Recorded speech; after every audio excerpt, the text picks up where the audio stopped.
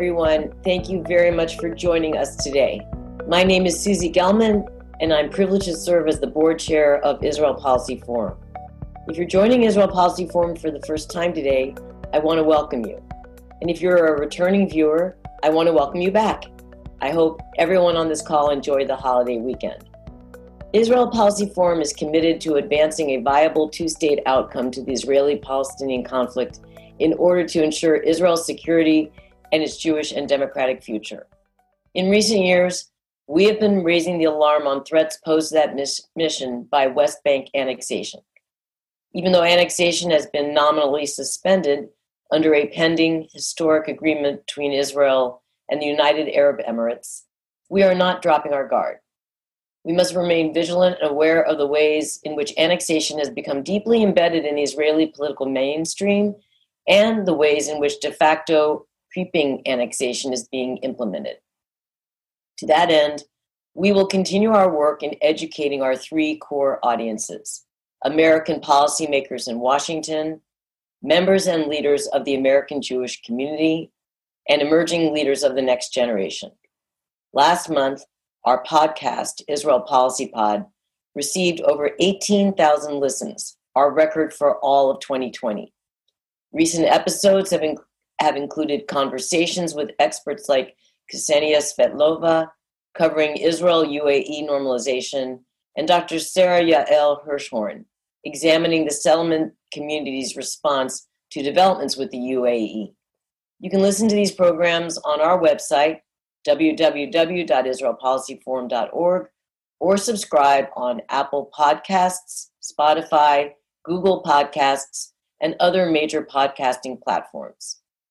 IPF Atid, our young professionals community, will soon announce the next cohort of Charles Bronfman conveners, a group of highly talented young leaders ages 22 to 39 who receive intensive training on issues related to the Israeli-Palestinian conflict in order to make them better advocates for a viable two-state solution. Despite the ongoing global public health crisis, we are proud to continue this initiative as a virtual program in 2020 to 2021. Finally, Israel Policy Forum continues to provide resources on Capitol Hill through virtual engagement. I encourage you to explore our policy resources yourself, including our compilation of congressional reactions to West Bank annexation, which is available on our website at ipf.li/Congress. With Rosh Hashanah less than 2 weeks away and the presidential election taking place in exactly 8 weeks, you will undoubtedly hear from many people asking for your support, and I'm certainly cognizant of that. But we cannot underscore enough the importance of your support today. Our growth in the past year alone has been unprecedented and has taken place against all odds. Despite political conditions in Washington, Jerusalem, and Ramallah, despite the pandemic, despite the economic crisis, and it is all credit to your generosity. To all of our supporters on this call, thank you. If you view Israel Policy Forum as a vital resource and voice in the American Jewish community and in Washington, and have not already done so, then I encourage you to make a contribution today at www.israelpolicyforum.org/giving. Now on to today's program. Analysis of the Israeli-Palestinian conflict tends to zero in on events in the West Bank. And this dynamic has certainly played out since annexation began making headlines about 3 years ago. But the Gaza Strip cannot be left out of the question. The area is home to nearly 2 million Palestinians. Mismanagement of the territory's governance by Hamas, the presence of other terror organizations like Islamic Jihad, and myriad Israeli and Egyptian restrictions on the movement of people and goods, as well as Palestinian Authority sanctions, all combine to make the situation in Gaza extremely sensitive. Coronavirus has thrown one more variable into this unstable mixture. Until now, Gaza had largely been spared from the pandemic, but the Strip now faces a potential explosion in cases, threatening to overwhelm the area's already damaged public health infrastructure. This new crisis coincides with the resumption of incendiary balloon launches by terror groups. Now, a Qatari brokered ceasefire is staving off a wider conflict with Israel, but the situation could boil over at any moment. To help us understand the situation in Gaza, we are most fortunate to be joined by Israel Policy Forum's policy advisor, Dr. Shira Efron. In addition to her affiliation with Israel Policy Forum, Shira is also a visiting fellow at the Institute for National Security Studies in Tel Aviv and a special advisor on Israel with the RAND Corporation, where in 2017, she founded a unique research program dedicated to Israel. In addition, she was recently named an adjunct scholar at the United States Military Academy's Modern War Institute. Her recent focus includes Israel-China relations and the humanitarian situation in Gaza.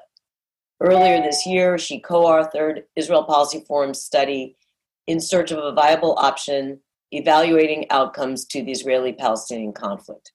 With that, Shira, thank you so much for joining us this evening in Israel. Thank you, Susie. Shira, in a report you co-authored for RAND entitled The Public Health Impacts of Gaza's Water Crisis, you identified the situation in Gaza as a, quote, as a state of emergency, end quote, owing to the confluence of factors that I mentioned earlier, such as damage to the enclave's sanitation and public health infrastructure during wars with Israel and restrictions by outside parties. That was in 2018. And despite all of this, Gaza mostly avoided coronavirus issues until late last month. What was the situation like until late August? And what kept the pandemic from spreading in Gaza as much while the situation has spiraled out of control in neighboring Israel? So thank you, Susie, and thank you all for joining us to speak about mostly COVID-19 in Gaza. Well, I know a lot of people are still coping with COVID-19 at home, so I hope everyone's healthy and safe. Yes, it's very unfortunate that the situation since we authored that report in 2018 has not improved at all, despite a large number of actors that are trying to improve the situation. Now, in a sense, you're right. Gaza almost avoided the coronavirus until August, thanks to its being so isolated from the world. The severe restrictions on access and movement imposed mostly by Israel, but also from Egypt, meant that Gaza was relatively sheltered, which was for the first time in Gaza's history good news. It seems like, but now it's not that Gaza had completely avoided the coronavirus. It seems ages ago, but in March, the two cases that were detected from Pakistan through the Rafah crossing with Egypt, they were detected upon entrance and immediately put in a field hospital at the border. I think it was national security officials that interacted with them who got infected also. But that was nine cases, pretty small, and Hamas acted very swiftly, creating these quarantine facilities that would never be able to hold a large number of people, but were sufficient to distance those infected from the rest of the population. They also closed everything. They closed the schools, the mosques, all venues. And for a time, there was a sign of relief.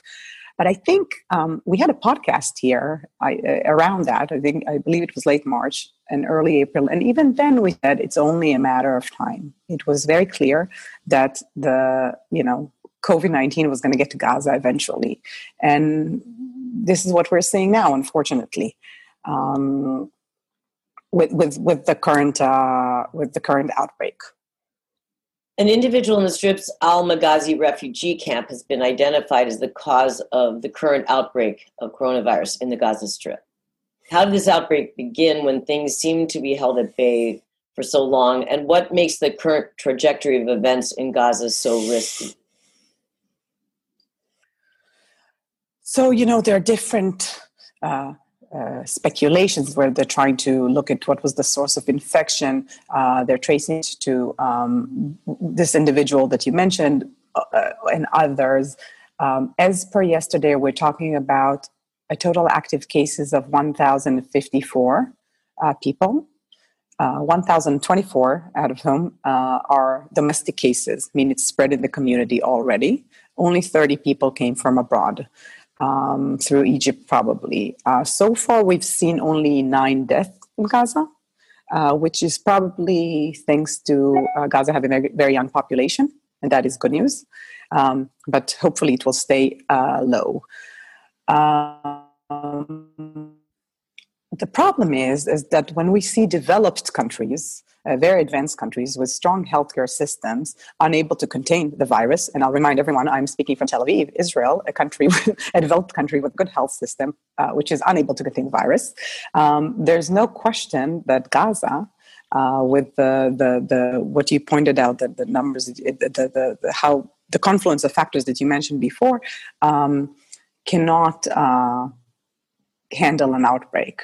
I just can remind a few details. Gaza is one of the most densely populated places in the world, but it's also poor and without infrastructure. Hong Kong is dense, Singapore is dense, but you can't really compare these places. You have large families. Even when you have those lockdowns, people still get infected at home. And we don't have the infrastructure to take people out of the home to a quarantine facility. Gaza doesn't have the basic infrastructure, water, electricity, to allow for sanitation and hygiene. Just as an example, on average, there's one sink for every 130 students in Gaza. Official health guidelines, including Palestinian official health guidelines, recommend one sink, one hand washing facility per 30 students. We're talking about 130 students. So, basic recommendations like repeatedly washing hands. Now there are sanitation kits and PPE, the protective equipment, but there are not enough ventilators. We don't have you don't have enough medical staff in Gaza. Hospital beds are acute shortages, and the public health sector is really teetering on the brink. But it's not just that. The UN said in 2012 that by 2020 Gaza will not be a livable place. If you look at Gaza now, I would not consider it a livable place. If it wasn't for the international community, most of the population would not survive. 80% of the population depends on aid, receive food aid. Unemployment is skyrocketing. So I think when you think about these circumstances, there's no question that a serious outbreak in Gaza and the trajectory we're seeing now is very alarming. It sure sounds like it, Shira. Since this lockdown began in late August, the Gaza Strip's Hamas government has imposed a 5-day lockdown of the territory. How do such restrictions impact the stability of Hamas's rule there? So you're right. As the numbers started to peak at the end of August, Hamas enforced this 5-day lockdown. Now the focal points where we see most cases are in the northern Gaza and in Gaza City. So Hamas has both areas under strict lockdown, and you have Hamas military wing. You have security people enforcing the lockdown, and there are threats for legal proceedings against anyone who would violate them. Even fishing stopped temporarily in those areas. And of course, all over Gaza, schools, malls, mosques, every other public place is closed down. I hate saying that as someone who does not support a terror movement. It's a big governance moment for Hamas. Hamas as an organization, since it took over the Gaza Strip, the model was Hezbollah. They said, we're not clearing the trash. We don't care about treating the sewage. We're not about, cleaning the streets. We are here for the resistance. We are here to protect, to fight Israel and to protect our citizens from our people from Israel. Is forced to govern. They are doing it pretty well for now, given the circumstances. The COVID response is being run through a centralized body that's called the Crisis Cell. The Ministry of Interior said that they would hire 2,500 people to respond to COVID. They already enlisted 500. The Ministry of Labor lent 300 of its people to the Ministry of Health to assist in testing and other things. So we're seeing... last week, we're seeing real governance. The facilities are working. The quarantine facilities are working in the meantime. Last week, the PA, the Palestinian Authority, sent a first delegation to Gaza since COVID started. It's headed by the Minister of Health, who came to check the needs of Gaza, but it also met with the Hamas representatives there. Qatar, of course, gave more money, and I'm sure we're going to touch on it, a donated PCR machine. And so Hamas demonstrates its ability to govern. to put politics aside, but interacting responsibly with the PA, and of course, being able to receive some aid, limited, but from the international community. This can be a watershed moment for Hamas. I'm not sure if it's good or bad, but it seems like a big governance moment. Hamas has also warned that the deterioration of the coronavirus situation in Gaza could also lead to an escalation of military conflict with Israel. And of course, until Qatar brokered a ceasefire last week, we also had seen the resumption of incendiary balloon attacks against Israel. What is the relationship between the public health crisis in Gaza and the Israel-Gaza security situation? So, it's interesting because there's a connection, there's also no connection. First of all, Hamas has threatened that if there's a severe outbreak of COVID-19, and if the health system collapses, they're going to turn the heat toward Israel. And this was something that the international community condemned, and it is alarming. But I think it's important to note that this escalation that you're mentioning now, it actually occurred a little bit before those new cases were discovered. The idea was to gain some advantages for Hamas. Hamas was forgotten. It wasn't on the agenda. They need to stay on the agenda. They wanted some relief, some lifting of the siege. Qatari aid was also delayed. Other aid wasn't coming. And the idea was, okay, we don't want to start full war, but let's go for these incendiary balloons. Now, I think most of our listeners probably know this, but if not, those incendiary balloons, I don't know if you know what they are. Basically, we're talking about actual children's balloons, or, using this, it's condoms filled with helium. You have a flaming rag attached to them, and then they let it go. The device surfs the prevailing wind, it goes from the Mediterranean, and then it burns a field or a forest or something in Israel. Israel has an underground barrier against tunnels, but it has no solution for these balloons. There's no solution. What is Israel going to do? Dispatch an F-16 to handle them? And that's why, in a sense, it's genius. Now, what I think is worrying here is that once it was clear that there's an outbreak at COVID-19, it was very clear that Hamas is not interested in a full escalation with Israel. Israel is not interested in the full escalation either. So it was like playing poker, but both sides could read each other. It was very clear that neither side had an interest. And that's why I think they were able to reach a ceasefire pretty quickly. The problem is, as always with those things, neither side is interested in escalation, but one of those balloons would land in a preschool with children in it. Then the road to war would be very, very, very short. And this is the scary part of it, I think. In practice, it's like what we're used to seeing over and over again. We see those things, from time to time. It just was bad timing, I think, for both sides. Shira, speaking of the ceasefire, what is the significance of this truce? More specifically, what do you make of Qatar's promise as part of the agreement to double its financial support for Gaza this month, including for pandemic relief? Are these outbursts of violence by Hamas and other groups in Gaza an appeal for attention and help from the international community? I mean, yes, absolutely. It gets the attention. It's not a strategic threat on Israel, but it's a tactical threat. It's really disturbing. And it gets the attention, gets the attention of the attention of the international community, and there's no good solution. So it does work. I want to mention about the aid because I think that's a really important point. Qatari aid was delayed. So even if they're doubling it for the next month, it's basically paying for the previous month that they didn't pay for. Now, I'm not going to go into this accounting, but I think Qatar over the past few years has given approximately $500 million in aid. Right? It prevents a war. It doesn't have any tangible benefit. And until when is Qatar going to continue? I don't know. 6 months ago, Qatari worth was probably double what it is now. If you look at gas and oil now, it's small change for Qatar. But to what end? Until when are they going to do this? And there is no other player in the international community that's going to do it. We hear sometimes there's a Norwegian project here and something, there's nothing. I spoke with people at the UN. It's either donors fronting money or repurposing money. There's no new money coming in, not for Gaza, not for the PA. There are multiple reasons for that, but the world is in a public health and economic crisis. Also, the international community is fatigued. Without a two-state solution, you hear two voices until now, and I've heard this, in back rooms saying, mostly from Europeans. The U.S., of course, is out of the game. The United States under the Trump administration has stopped all funding to the Palestinians. But even Europeans said, you know what, we just can't do this anymore. If Israel wants to control the lives of the Palestinians, Israel can pay. We have other problems. We can't do this anymore. Recently, the frustration with the PA has also made some donors question the merit of giving money.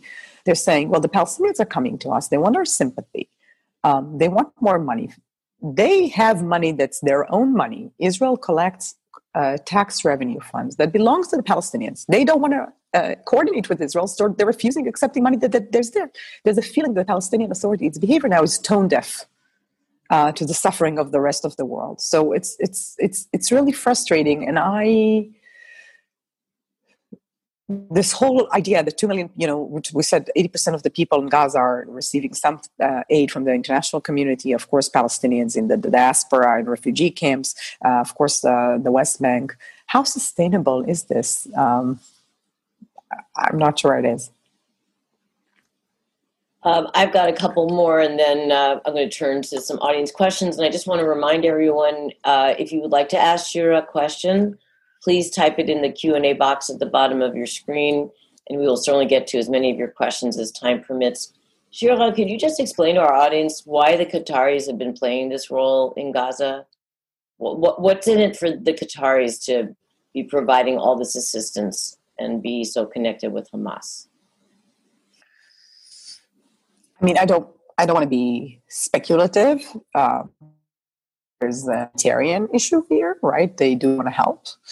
There's also Qatar, in a sense, unlike other countries, it's not anti-Muslim brotherhood. But we need to look at when this Qatari aid to Gaza started this systematically, and it coincided with other GCC Gulf countries that were trying to isolate Qatar.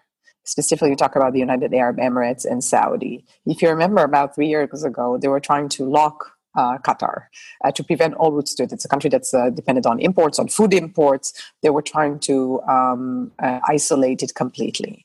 There were calls in the United States to move the U.S. Air Force Base, the largest in the Middle East, from Qatar to another place.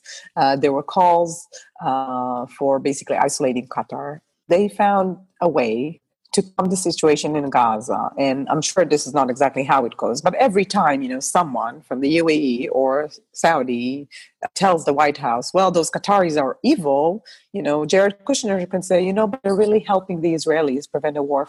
And it's a lot of money for them. They really bought themselves an important seat at the table. They are the main donors to Gaza.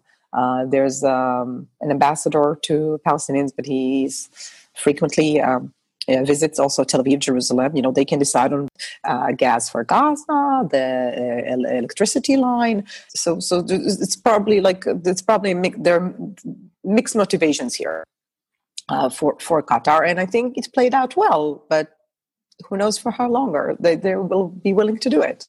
We don't see indications stopping now, but there were delays last month. Last point before we get to audience questions, and we have some great questions here, so just be aware. And also on the Palestinian political front, Palestinian Authority President Mahmoud Abbas recently addressed the heads of a number of factions, including Hamas and Palestinian Islamic Jihad, by video at a meeting in the Palestinian embassy in Beirut, Lebanon. What happened at that meeting, and what is the significance of the leader of the PA and PLO engaging with these organizations in this fashion? Yeah. So this was a very big development on the Palestinian front, extremely big development that was not actually reported in depth in Israel. I was quite surprised. So it was a video conference from the Muqata, the government in Ramallah, and from the Palestinian embassy in Beirut, in addition to representatives from Hamas and the West Bank. You also had the Arab Citizens of Israel, PA, Fatah chairman, of course, Mahmoud Abbas, and leaders of 14 Palestinian organizations. So that was a very big meeting, and including, Hamas and also Islamic Jihad. Now, there were attempts to hold similar gatherings before in the past few years, and they always failed. There were always disagreements about the venue. Abu Mazen and Mahmoud Abbas always insisted they would take place in Ramallah, and other organizations said, no, they have to be outside of the Palestinian territories. So the video conference, in a sense, enabled this meeting to happen. And the idea was to demonstrate Palestinian solidarity. The idea is that if there's more normalization with other countries, we, at least the Palestinians, have to stand together. Mahmoud Abbas, Abu Mazen, devoted most of his speech in the meeting to attacking the recent agreement between Israel and the UAE. He said it's a poison dagger, a stab in the back. And he did say that he wants to end the division of, the Palestinian division. But they didn't produce any binding agreement. So it was more statements. They did issue a joint declaration, but it's not going to translate into reconciliation. So it's largely symbolic, but it was pretty big. They did say that they would establish a united leadership to manage the coming month without any timetable. So a lot of declarations, not much action. And also Hamas leader Ismail Haniyeh said that he is calling for internal reconciliation and a plan for a joint struggle. I think what was interesting is that was sort of organic Palestinian. You had meeting in 2005 in Cairo, the Cairo agreement. In 2011, you had a reconciliation agreement that was also by Cairo. But this was not mediated by a third party. So that was unique in that meeting. It did provide renewed reinforcement of the idea that Mahmoud Abbas is the leader, in a sense, which was probably good from their perspective. I think we sort of in the West, we like to talk a lot about elections in the Palestinian territories. If you remember, before COVID-19, we all anticipated elections. There was a debate of how will they hold elections in Jerusalem? No one spoke about elections in that conference. So, but it is a big development from an internal Palestinian perspective. So Cheryl, probably it will be more developments. Sorry, we're going to turn now to some go questions. So Alexander wants to know if public support for Hamas, how has public support for Hamas evolved in the Gaza Strip in the recent weeks? I haven't seen public polling of the last few weeks, but Hamas scored pretty well on its effective response. There was also a lot of support among Palestinians for anything that Hamas had to do, which meant interacting with Israel. Now, of course, it's indirectly, but they did find ways to follow each other. It's a very good question. There's a sense that Hamas is governing, but the situation is not improving. So I doubt that we're going to see really numbers changing. On the other hand, the strategy of the PA being in some sort of a peace process, it doesn't mean Hamas is losing support. I think a new survey needs to come out this month, so we will know a little bit more about this. But the numbers have been pretty steady. Yehuda Lukacs wants to know, what is the potential impact of the COVID crisis on Israel? Should Israel provide some assistance to Gaza? Oh, listen, that's a very, very, very good question. If it was not public, I will tell you some things that donors are saying about their anticipation that Israel would pay and would give some. But I'm not going to mention any specific countries. Israel's operating in a sense like a fundraiser, asking other countries, and Israel would give in kind 250 testing kits. It would do something like this. Anything that is very meaningful to give to Gaza, it's going to be very complicated for Israel to do. First of all, politically, even now you see politicians from the right saying things that just don't make any sense, not to enable going into Gaza. It doesn't make sense. It's not in Israel's interest to have COVID in its neighborhood. The problem is that Israel is not coping with COVID well either. We're on our way to a new lockdown, a record of numbers here. So to assist Gaza, not at the moment. David Yaffe asks, he says, you've described a situation in Gaza and the Palestinian Authority, West Bank, that may not be sustainable in financial and humanitarian terms. If you assume that Trump loses in November, Biden doesn't take office till late January, and Netanyahu's trial goes on as planned, also that there will be an Israeli budget and no new elections, so a lot of assumptions. This suggests no significant new outside initiative before the end of spring 2021. Is the current isolation of Gaza and dysfunction in the PA sustainable if COVID increases? There are a lot of assumptions, but I think it's safe to say that for a long, long time, with annexation looming and the PA, I'm going to speak about the PA for a second. The PA's a strategy of not coordinating with Israel and not accepting the tax refunds, which meant that they had to cut salaries in a period like that. There was, and the Palestinian assumption was like, we'll wait for the U.S. election, the presidential elections in November, and then we will reassess. There was a lot of situation and it would not be able to withstand until November, and actually September now we're the month where they have to make a decision, because past this month it's not sustainable. They will collapse financially. And what do you know? Very talented at finding ladders to climb down from trees they climb up on. So there seems to be a workaround, and hopefully the Palestinians will accept the tax revenue funds soon. What's more is the annexation threat for now is off the table, so there's no practical reason for not accepting it, despite the statements from Israel. Sorry, so I spoke at length about the fiscal situation in the PA. I don't think it's very sustainable. On the other hand, we keep saying that the status quo is not sustainable, and it is proving to be more resilient than we would think. But it's not sustainable. The fiscal situation in the West Bank is not sustainable. Hamas situation is not sustainable. You are assuming a new initiative, and I hope you're right, David Yaffe, coming from President Biden administration. But I think where the United States is, it's hardly going to be a foreign policy priority. I hope I'm wrong. But what are we going to see there? I think also politically it's going to be complicated in the U.S., something I'm very concerned about. For instance, the Trump administration has cut all funding to UNRWA. It's the agency that provides aid for Palestinian refugees. It's the one that ensures vaccinations in Gaza, healthcare visits, food aid. Now they deliver food aid to homes to avoid crowds coming in.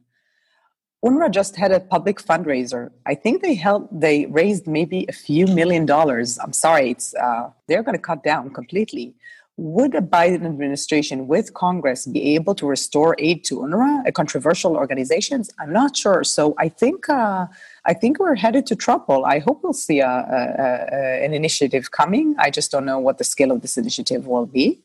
And I think Israel understands that it can fall onto its lap, ultimately, the West Bank and Gaza. I hope I'm wrong. I hope there'll be vaccination. I hope the situation will stabilize. But, this is one strong assumption to make. Absolutely. Jay Kranis asks, what assurances are there that the Qatari aid is devoted to non-military use? There are a lot of restrictions on that. They know how it's coming. They know it's done through coordination with the UN. There are lists of the families that receive that money. It's not a lot. We're talking about $100 per family. There are lists of specific families, and it goes to public health workers. I can tell you that Qataris come here to Ben Gurion Airport with suitcases full of cash, but those suitcases don't drive themselves to Gaza independently. So there's a lot of Israeli security oversight over that cash.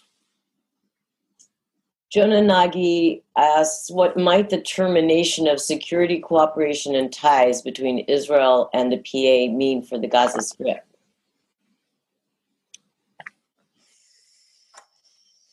In practice, it doesn't mean much. Gaza is independent. It's an autonomy in a sense. What it means is that Hamas always, it sometimes has, like we saw last week, it sometimes have an incentive to incite the situation for its own gain, but they want relatively to keep the quiet in Gaza. They do encourage violence in the West Bank. And an absence of coordination between Israel and the PA makes it harder to prevent that escalation is originated in Gaza, let's say. We have a couple of questions about Mohammed Dahlan.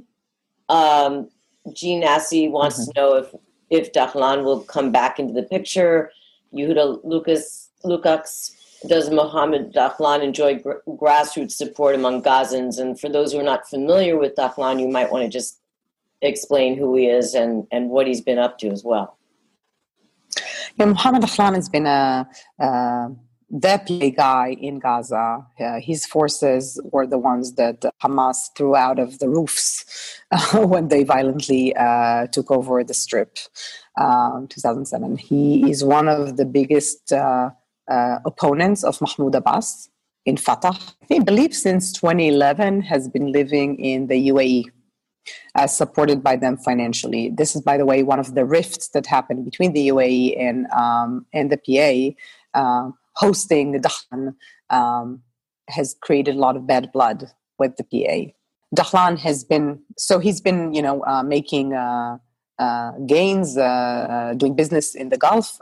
There's some very weird story between Israel, Serbia, and Kosovo now. Apparently, Dahlan also has Serbian citizenship, which is a very weird development in all this, in a very weird story. He is not very popular. He is popular in some circles in Gaza because he's originally from Gaza, but he's not very popular. He's seen by a lot of people as, a corrupt leader. I think he had to endorse the normalization agreement between the UAE and Israel.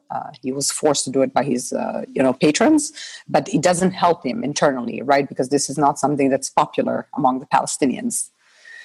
We could see him maybe coming back in some sort of constellation, maybe in an alliance with someone like Marwan Barghouti, someone who's more popular. He sits in Israeli prison. He's, according to polls, the most popular Palestinian leader now. Dahlan can bring the money. He can bring the popularity. If there were elections, there were talk of this. I don't see him gaining popularity now, but I think there's a lot of talk of how this will affect his position in the PA and in the region. Sid Levine asks, are the people allowed to go to Egypt through the Rafah crossing? And I would just add, what's the situation with the Erez crossing into Israel, and how's COVID impacted the ability of people from Gaza to cross into Israel for, let's say, medical or business reasons, or there are not that many that are allowed to cross on a daily basis. Anyway. Maybe you could touch on that, Shira. Sure. So I think for some time Rafah was more open. COVID changed everything, both from Hamas imposing restrictions and from Egypt imposing restrictions. And international travel, and this is considered international travel, has been very limited. With Israel, it's very interesting. 6,000 Palestinians from Gaza have permits to work in Israel, to enter Israel regularly. I said before, but this was when I was cut down, so I'm not sure you could hear me. 140,000 Palestinians from the West Bank have permits. In practice, we're talking about much large numbers that go in and out of Israel. Israel found an arrangement with the 140,000 Palestinians coming from the PA, from the West Bank, that they would be able to stay in Israel for longer periods. So they stay in Israel, they don't go back, there's no infection, and they, they work in construction mostly. This is very meaningful. It's meaningful economically. 6,000 people doesn't sound like a big number, but it is meaningful in Gaza because we were talking about large numbers. Since COVID-19 started, no one leaves Gaza. There is an attempt now to have the same arrangement for those 6,000 from Gaza as for the 140,000 from the West Bank, so that they would be able to stay in Israel longer, but still continue sending money home, which would be, I think, a very positive development if it happens. On healthcare, there is a mechanism now that the UN was able to set up for us helping Palestinians from Gaza leave for Israel. The reason it's needed, and that's part of the lack of coordination between the PA and Israel, for Palestinians to leave Palestinian territories and go to Israel, they need a referral from the Palestinian Authority, and then Israel can get them. In the West Bank, those Palestinians can say, well, we're not going to the PA. The PA is not willing to give us those referrals because they refuse to coordinate with Israel. So we will go directly to the civil administration, to the Israeli, to the IDF, and get the permits from them. In Gaza, you don't have the IDF inside Gaza. You needed the PA, and the PA refused to do that. It's devastating because it's already cost the lives of people, of Gazans. You have children, people that wouldn't be able, it's not even for COVID-19, for cancer treatments, for surgery. People lost their lives because the Palestinians didn't arrange for referrals. So now the UN, it's news from today, there's a new mechanism that would facilitate these movements. I think the PA knows it's very unpopular, and I hope for humanitarian sakes that they change this,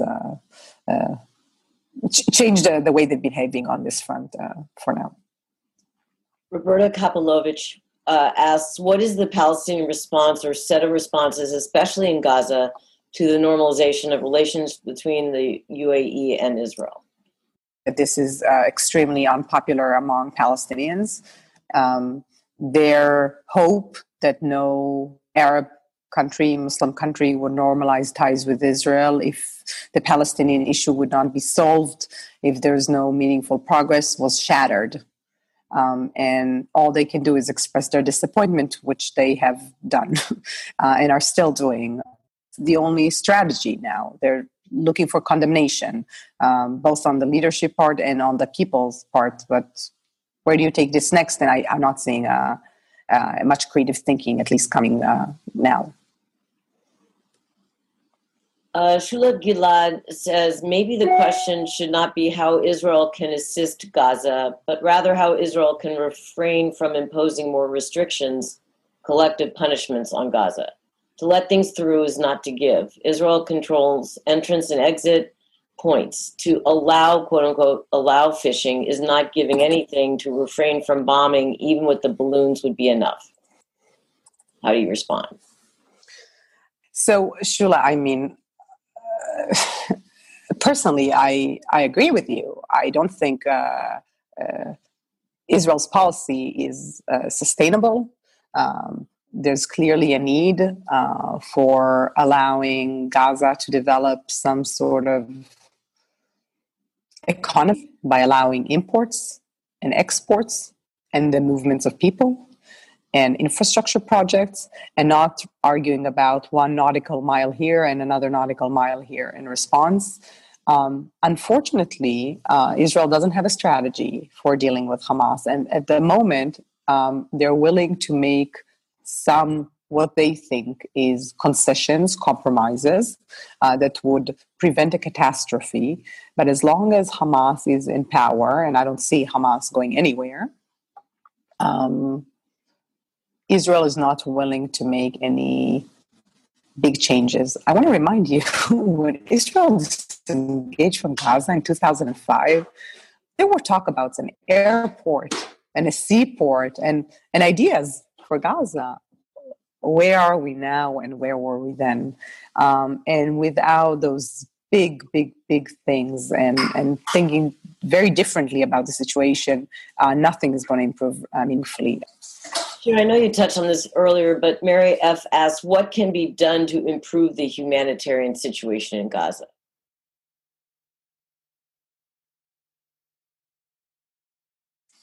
So, I mean, there's a lot. that can be done.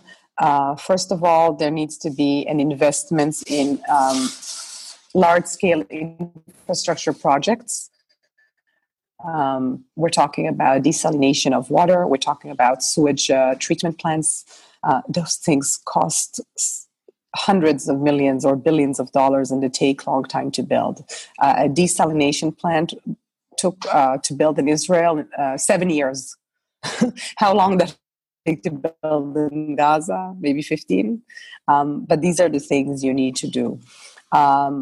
I think that UNRWA, despite it being a very problematic organization, and it is very problematic, it's important to maintain these basic services. At least let's maintain schools and the public health stuff for now. This is an easy fix, right? We have the infrastructure, you have the organization, you have the spread, they know what they're doing. It also provides employment. But I'm saying, just like, let's keep the schools and the clinics running. I think, unfortunately, UNRWA would have to cut other services soon. Developments of what we just spoke about, permits. Those 6,000 people that can enter Israel, there are more that can be vetted and be able to work in Israel. Those would be immediate steps that are, I'm not going to say easy, but can be done. At the longer term, there's the idea of finding a way to allow Gaza to import and export. At the moment, they can't do it. And as a follow-up to what you were saying about UNRWA, Linda Cam asks, she says, I'd like to know what the impact of the U.S. reducing its contribution to UNRWA has been in Gaza, also the cause and impact of the reduction of fuel supplies to Gaza. How many hours of electrical power are people receiving on a daily basis at this point? So I think now it's back to 10 to 12 hours a day. With the escalation in violence that we saw again the 3 to 4 hours a day. It's not that people in Gaza have all of them have air conditioning. It is so hot here. I can tell all of you that are joining us from New York. It is terribly hot here. It's 110 degrees, I think, 100% humidity. It is terrible. So the situation is bad. I think we're back at 10, 12 hours of electricity a day, hardly sufficient. But that's what we are today, I believe. But last week, it was 3, 4 hours. And when the winter comes, it's not going to be very stable, and we would anticipate probably seeing less electricity. In terms of UNRWA's effect, I mean, the fact that they are unable to provide all the services that they provided. The clinics they can maintain for now, schools for now, but they had other programs, Cash for Works. They had other programs. They have to cut on all of them. I don't think it will be able to maintain also its schools and public health clinics going to the future. But I'm going to say UNRWA is a problematic organization. But to cut it like that was something that a lot of the Israeli security officials also opposed. You could say, well, UNRWA has to reform. Let's give it 5 years to reform. Let's phase out contribution. Let's think what they can do. On average, UNRWA serves 4 million patient visits per year. All vaccinations in Gaza are UNRWA. So think about it. If there's going to be a COVID vaccine, who's going to make sure people get it? It is an organization that is severely struggling. By the way, not just in Gaza, also in Jordan and other countries. We forget sometimes that UNRWA provides services in many Arab countries, not just to the Gaza Strip. Last question: what role does Saudi Arabia play in the area?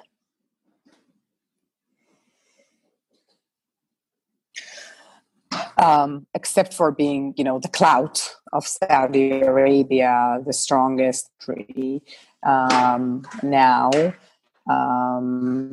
In terms of aid to the Palestinians, very marginal. There's nothing in practice.